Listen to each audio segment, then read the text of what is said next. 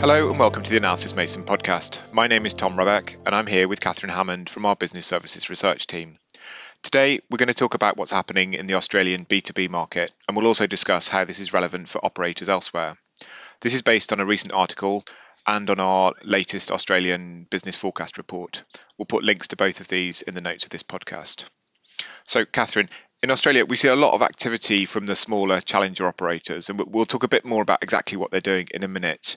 But before we do, can you just talk about why we're seeing this activity now and what makes it a good time for them to invest? Thanks, Tom. Yeah, so for those who are not that familiar with the Australian market, it's perhaps just worth explaining to start with that a key feature of the market is the National Broadband Network, or NBN as it's often referred to.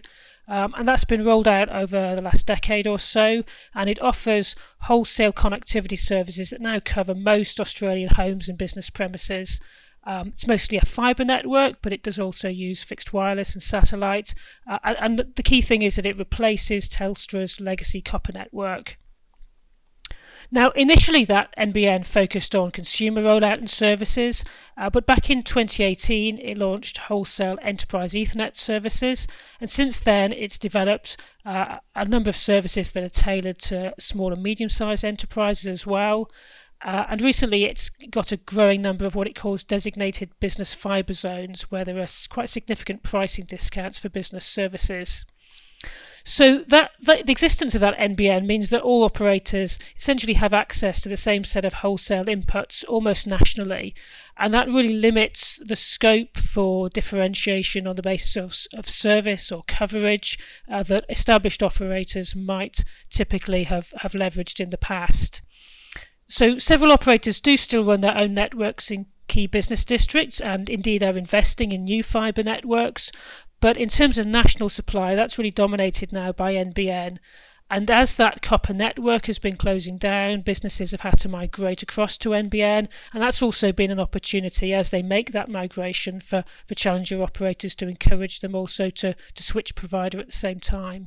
Okay, so the barriers to entry are much lower for the challenger operators than they were before. Absolutely, and there's been a lot of disruption anyway in the market, which is pushing businesses to maybe reevaluate what it is that they're looking for. Right. So let's turn to those operators now. So what sort of approaches are they taking, and how much growth are they achieving? Yeah, so in terms of growth, the challenger operators still represent a pretty small share of the B2B market.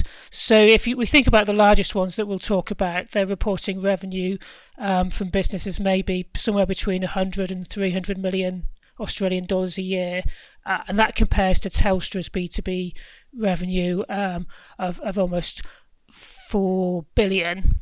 So whereas all of the established operators have been suffering really from quite big declines in revenue over the last few years, though, these challenger operators are growing quite rapidly, and in some cases we see them more than doubling their B2B revenue in the last financial year. In terms of approaches, I guess if we talk about a few of them, first of all, Macquarie Telecom, that's a fairly well-established challenger in the mid-market. It's been around for quite a number of years, and it's differentiated itself from the get-go in terms of customer satisfaction. It was the first Australian operator to launch SD-WAN back in 2017, and SD-WAN has become really quite a key part of its strategy. So perhaps more recently, back in 2018, as NBN began this more focus on business services, Macquarie Telecom signed a long-term deal with NBN to get access to those, and it says that's greatly enhanced its ability to compete in the fixed business market. So I think from what we see from Macquarie Telecom is that availability of NBN really pushing forward its fixed business services. Yeah, and looking from the chart in the article, Macquarie over the past 3 years has each year it's increased its revenue. Each year it's grown. It has, and it's been doing that for more than 3 years. It's been quite successful with its strategy. So then the next one I wanted to talk about was Spirit Technology Solutions, and that's a B2B specialist that provides both IT and telecom services. It's had a recent name change which focuses more on that IT side. And Spirit's grown rapidly through acquisition. Just in the last few years, it's completed 12 deals. and that's enabled it to extend both its coverage but also the range of IT capabilities that it has.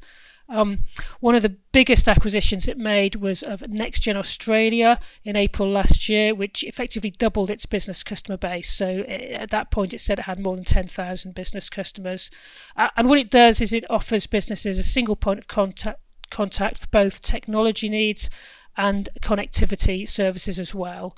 And so it's been growing both through acquisition in terms of customer numbers, but also through diversification of services. Right, so it's been buying telecoms players, but also IT players as well. Absolutely, yeah. Then there's Superloop. So Superloop provides connectivity and managed services. It's got operations in Australia, but also in Singapore and Hong Kong. And that also made a large acquisition in 2021, a company called Exetel, who are an Australian ISP, and Superloop reports now about 16,000 business customers, mostly in Australia. It's got a portfolio that covers connectivity, also SD-WAN and managed Wi-Fi, and it is really looking to cross-sell services. So in one of its recent reports, it noted that more than half of its small business customers already take at least 2 services from it, and it's looking to push that more with larger businesses as well. So again, we see both the connectivity but the other services as well coming in. And then the last one I wanted to mention is Aussie Broadband. In terms of customer numbers, it's got about 400,000 across consumer and business customers, and it's reported an increased focus more recently on the business segment into both enterprise and IT services. So in the last financial year, it reported a 90% year-on-year growth in the number of business broadband connections. And again, thinking about IT, it made an announcement in December last year that it was bidding to acquire Over the Wire, which is a technology company and platform provider. So again, acquiring to extend capabilities into things like cloud security and other IT services. There's some good names, these Australian companies like Superloop and Over the Wire. Yes, they do. So, I mean, I guess, I've brought out one of the key things about each of them is this focus on IT, particularly with the last 3 we spoke about, and this emphasis on selling multiple services. As you've heard as well, quite a few have grown through acquisition, and that's interesting because it's not just been about getting customers; it's also been about getting capabilities to support those IT services. And I think Macquarie's focus on customer service is not unique to Macquarie either. It's something that the other challengers are looking at as well. So Spirit talks about this single point of contact for its customers, and we see in the marketing material of the others, certainly an ambition to differentiate through customer service. Okay, so just thinking about this more broadly, both in Australia but beyond Australia as well, what lessons can we learn, or can more established operators or operators in other markets, what can they learn from what's happening in Australia? Yeah, so I think for established operators, the NBN is not. It's a unique thing to Australia, but there's many other markets where national wholesale inputs are widely available, and SD-WAN also means that network ownership is becoming less important. So those things are eroding the advantage that the established operators have in terms of coverage. But they do still have brand recognition. They do still have established sales channels. They do still have a large existing customer base to draw on. So I think they should continue to leverage those things. One thing in Australia that the established operators also have is that they're converged mobile operators as well, and I think that's something that maybe more established operators could make more of in some markets. There's some countries where business FMC offers are quite well established. There's others where they're maybe not so established, and I think Australia is probably one of those in the latter group. And then, I guess the emphasis on bundling connectivity and ICT services is something that all operators could look to do more of, maybe especially in the small business market where SMEs are looking for a kind of a one-stop shop for their needs. And again, the attention on customer satisfaction, things like dedicated account management, even for those small businesses, is something that maybe operators could think about investing more in.